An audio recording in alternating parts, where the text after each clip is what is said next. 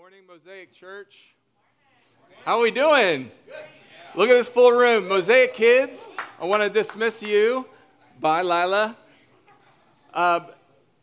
Listen, I know if you look behind you, we have a full room, and this is such a blessing to be able to stand up here with that gift that Stephen just gave me, to listen to the voices of this congregation as they sang those words was such a gift for me.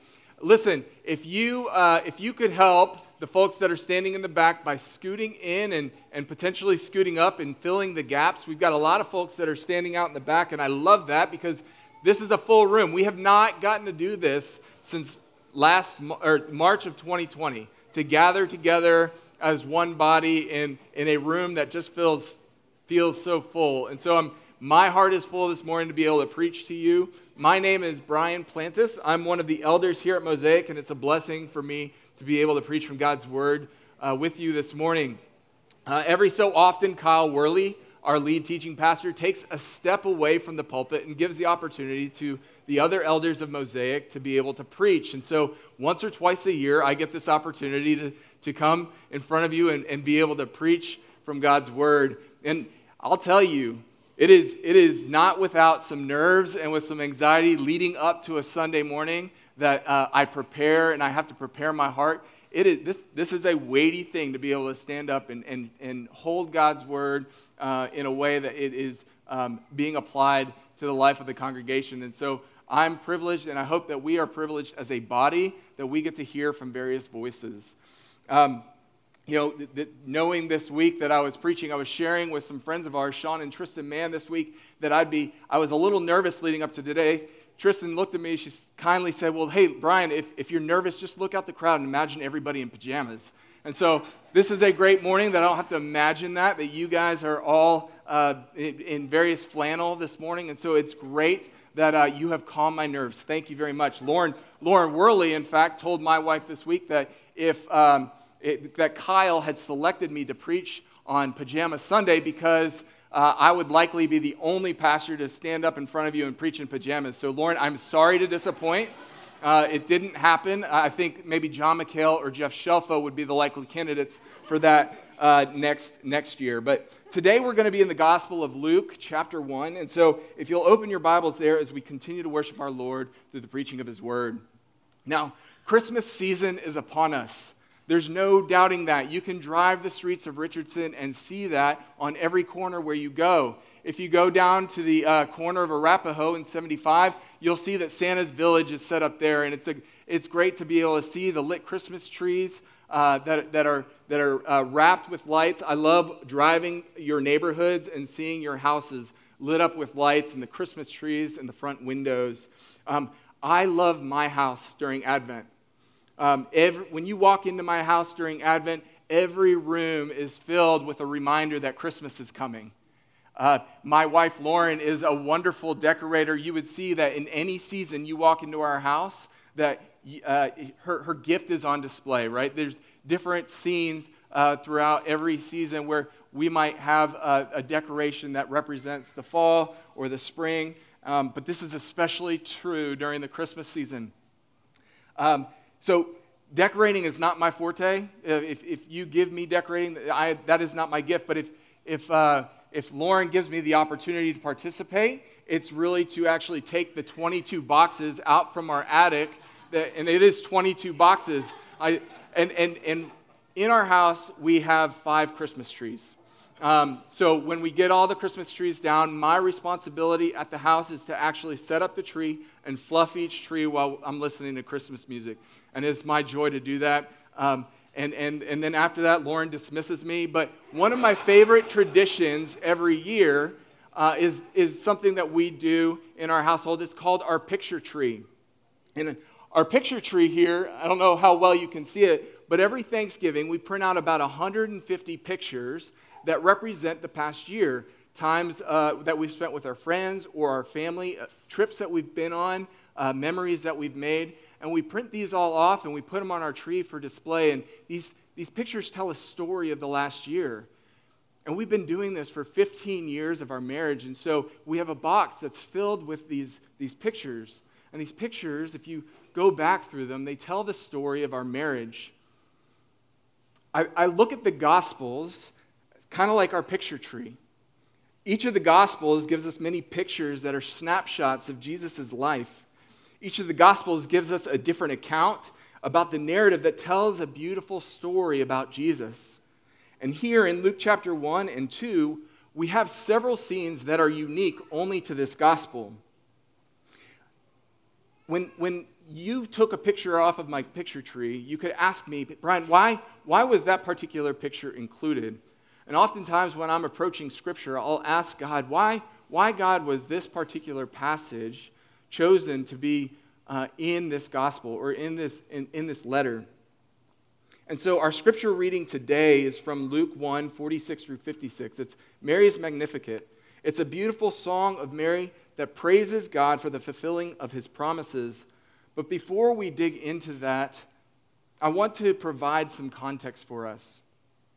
You see, Luke is the writer of two books in the New Testament, the book of Luke and the book of Acts. We know from Paul and Timothy's letters that Luke is a friend and a co-laborer in ministry with Paul. He is a physician, he is an evangelist, he's a Gentile. He's actually the only Gentile that actually authored a book in Scripture. We see in Luke 1 through 4, that in his introduction, that he's writing to the most excellent Theophilus. Theophilus is a name in Greek that means friend of God. And while there are various opinions on who Theophilus is, theologians would widely agree that Theophilus is likely an individual of high estate, someone with a position of high regard, someone like a Roman official or a lawyer, or possibly an esteemed high priest, the Sadducee high priest. And because Luke is writing to this Theophilus, we have to understand why would he be writing. Luke says that he is writing to provide an eyewitness account for Theophilus so that he can be certain of the things that he has been taught. One of the themes throughout Luke's gospel is a reminder that God blesses the humble estate of man, and he despises the rich and the mighty and the proud. This theme would serve as a warning and an exhortation to a man in a position like Theophilus. To be humble is to be countercultural. It's to make less of yourself, and it's to bring others up. It's to live in a way that isn't self-promoting, to live a life that's dependent on God. We see this throughout Luke's gospel in the humble and lowly means from which Jesus was born. We see this in the life of John the Baptist. We see this in the way that Jesus lived a humble life. We see this in the people that he hung out with. We see this in the way that he called his disciples. It's very evident that Luke is trying to draw distinctions between an almighty God and the humble, lowly estate of man that God blesses. And so when we see that throughout Luke, we should be paying attention to those passages. The next thing to see is that Mary's Magnificat is included as a sequence of 5 praise-filled songs surrounding the birth of Jesus. We have the Song of Elizabeth that gives praise for Mary and the fruit of her womb when she visits Elizabeth. We have Mary's Magnificat, which we'll spend a lot of time in today.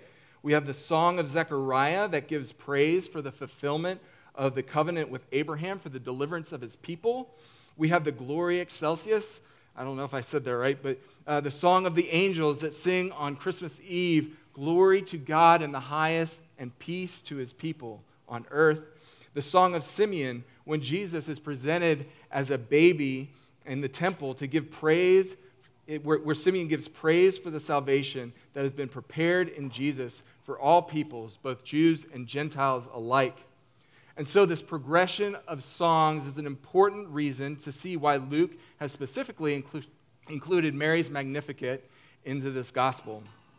And so what I want to do, I want to continue in Luke before we get to the Magnificat so that we can continue to see the snapshots that lead us up into our passage today. So we covered the opening, but in Luke 1, verse 5 through 25, we see that the angel Gabriel is appearing to Zechariah in the temple for the foretelling of the birth of John the Baptist. Now, Zechariah is a priest of the tribe of Aaron, or of the sons of Aaron, and he would have had the occasional opportunity to go into the temple for the holy ordinances like the burning of incense. And Zechariah is doing that on this day, and he's approached by the angel Gabriel, who tells him that he and Elizabeth would be given a son to be named John. Zechariah questions the angel with disbelief. He doesn't believe them because they're old, they're advanced in years, the gospel would say, and that Elizabeth was, to this point, barren. She was not able to have kids. And so because of his disbelief, Gabriel makes him deaf and mute. He was not able to hear, he was not able to speak, and he would be this way until his son was born. And we see that Elizabeth is blessed with this child, and for 5 months, the scriptures say that she went in hiding into her home. And so this brings us now, about 6 months later, in verse 26 through 38, the angel Gabriel is also sent to Mary, a young virgin girl, likely somewhere between 13 and 15 years old, to herald the good news that she would give birth to a child by the Holy Spirit who would be the Son of God. The unbelief of that Zechariah experienced as an experienced priest is contrasted here with the humble, lowly peasant girl Mary, who displays just great trust in the Lord. Again, these things that Luke is highlighting for us as he's trying to bring attention to the humble way in which Mary lived. And then Gabriel gives Mary some more news. And behold, he tells her in verse 36, your relative Elizabeth in her old age has conceived a son. And this is the 6th month this is the 6th month with her, who is called barren. So Mary is hit with all this joyful, overwhelming news. And what does she do next? In verse 39, Luke tells us that Mary arose and went with haste into the hill country to a town of Judah, and she entered the house of Zechariah and greeted Elizabeth. So with haste, Mary gathers her things, and she goes on this week-long journey across from Nazareth up to the hills of Judah, to likely what is known to be the city of Hebron, which was allotted to the priestly descendants of Aaron, which was likely the home for Zechariah. And this would be about 100 to 120 mile trip by road, and so we can derive a few things from this passage. No matter how close or distant a blood relative Mary was to Elizabeth, we can see that they're close enough in relationship that Mary would expect to be welcomed into the home of Elizabeth. That she's visiting her and going on this long journey with the expectation that she's going to remain with them while Elizabeth is pregnant for the next 3 months, Luke 1:56 would tell us. Mary also is not yet married. She's betrothed to Joseph, but she is a young Jewish girl of humble estate. If she had the foreknowledge that she was pregnant, it was best for her to go to be with a relative that was also pregnant, to spend that time with one another, caring for one another's needs. And last, I imagine that the presence of a young, vibrant Mary would be a welcomed presence in the house of Elizabeth, who is living with her deaf and mute husband after being struck with unbelief, right? That she would be a welcome presence because she's been in hiding for the last 6 months. So Mary arrives at the home of Zechariah and Elizabeth after a long journey, and in Luke 1:41 we see her response. And when Elizabeth heard the greeting of Mary, the baby leaped in her womb, and Elizabeth was filled with the Holy Spirit, and she exclaimed with a loud cry, "Blessed are you among women, and blessed is the fruit of your womb. And why is this granted to me that the mother of my Lord should come and see me?" Elizabeth sings praises to God and offers a blessing over Mary.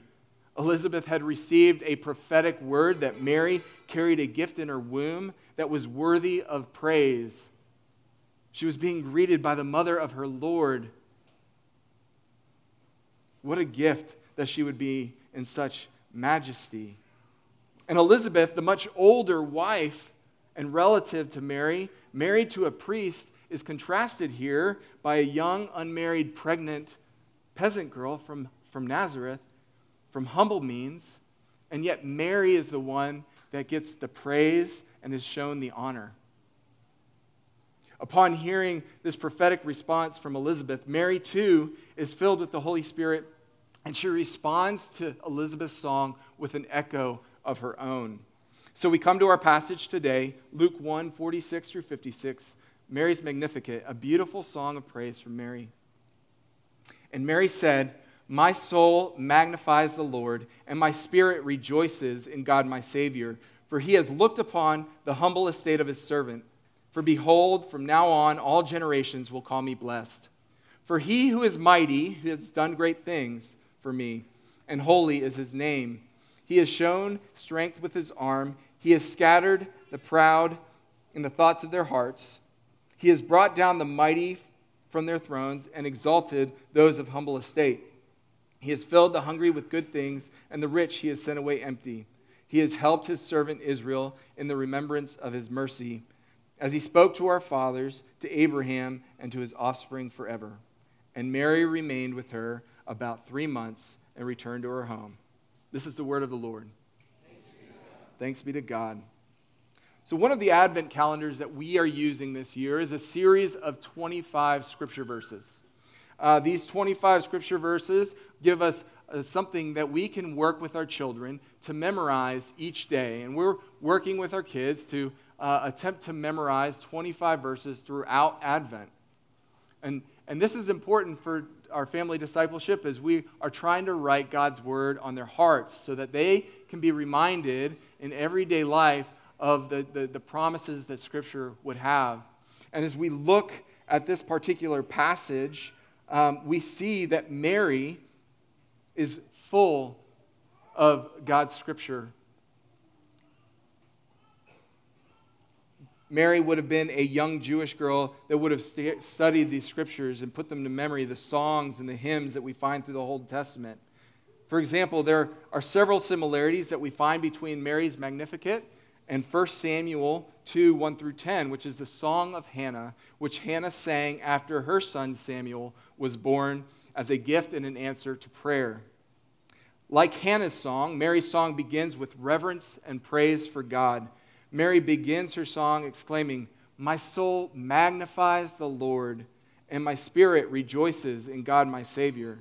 Now, this is not intended to draw a distinction between soul and spirit. Rather, this is Hebrew poetic parallelism, where the first and second lines essentially mean the same thing. And so Mary is saying, "My soul magnifies the Lord." Again, she says, "My spirit rejoices in God my Savior." Soul and spirit being one and the same, magnifying and rejoicing being one and the same, Lord and God my Savior being one and the same. And Mary uses the word Savior here.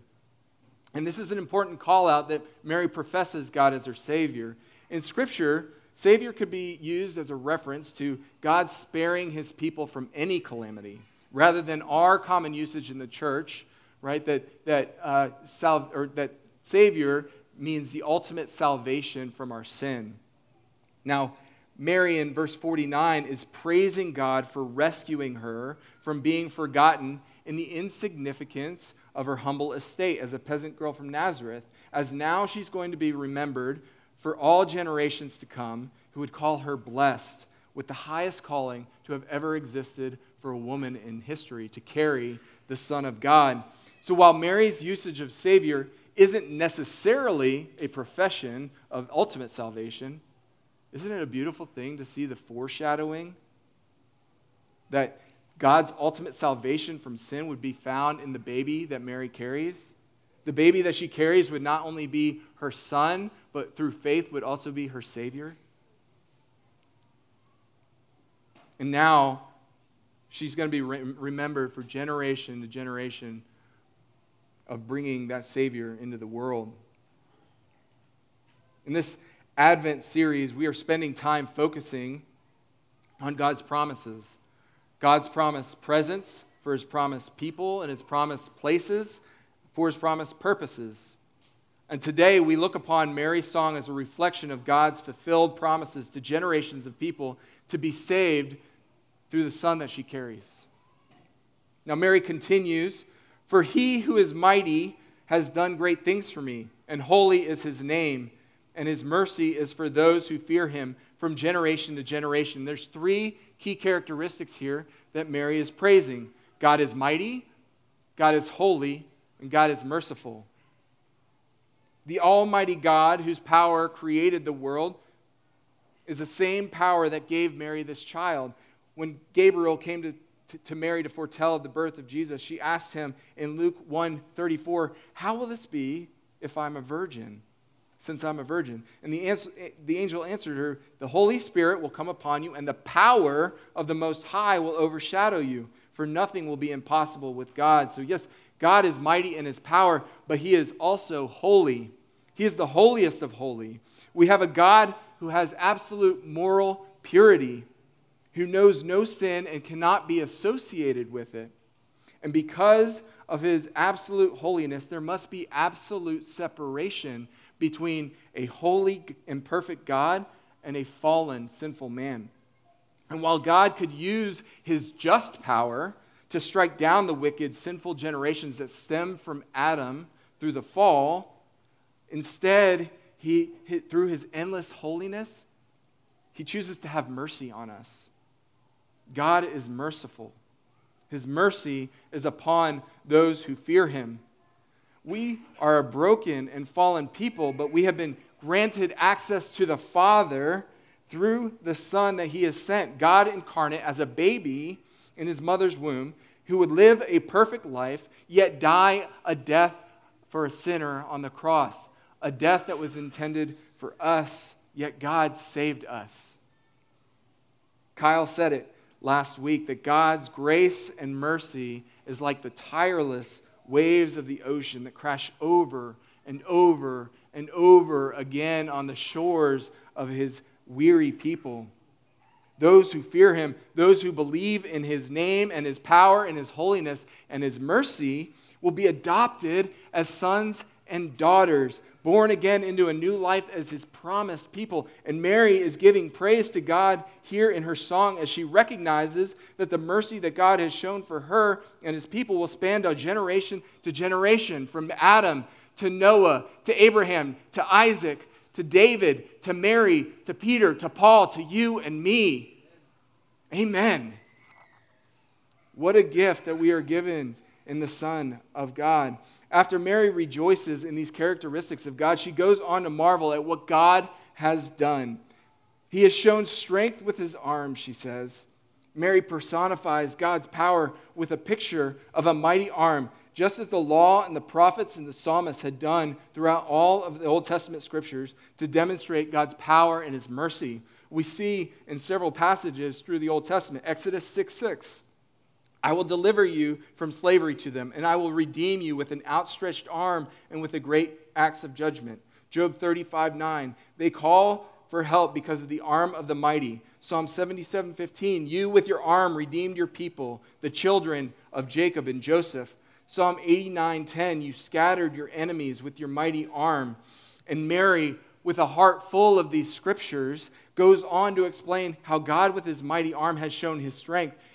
She says, he has scattered the proud in the thoughts of their hearts. He has brought down the mighty from their thrones and exalted those of humble estate. He has filled the hungry with good things, and the rich he has sent away empty. Throughout all of Scripture, one consistent theme can be seen, that the Lord God reigns on his heavenly throne. And throughout generations of judges and kings and rulers and authorities and governments, God has remained on that throne as our sovereign king.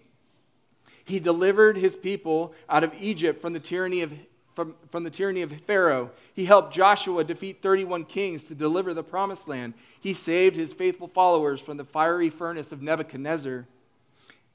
And here, Mary, a lowly peasant girl from Nazareth, is being blessed by God with the gift of playing a part in ushering in the kingdom of God on earth.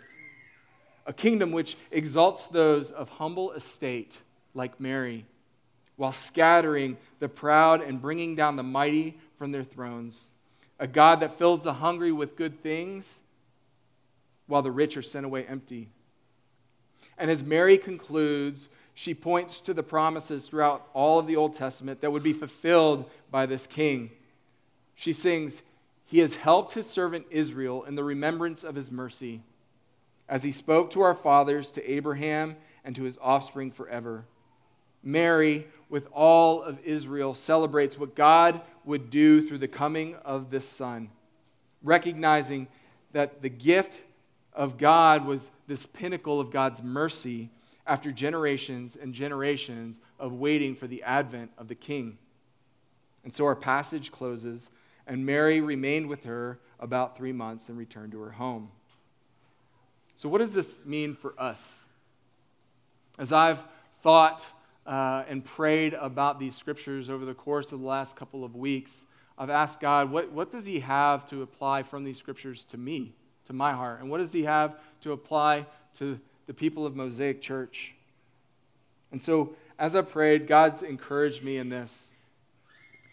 So often I find that I'm like the proud and the mighty and the rich, trying to take, just make so much of myself, being self-dependent, working so hard to prove myself and my worth. And in doing so, I deny my dependency for God and my need for a Savior.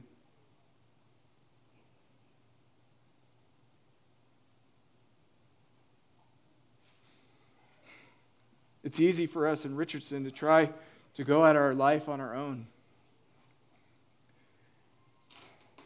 When I do,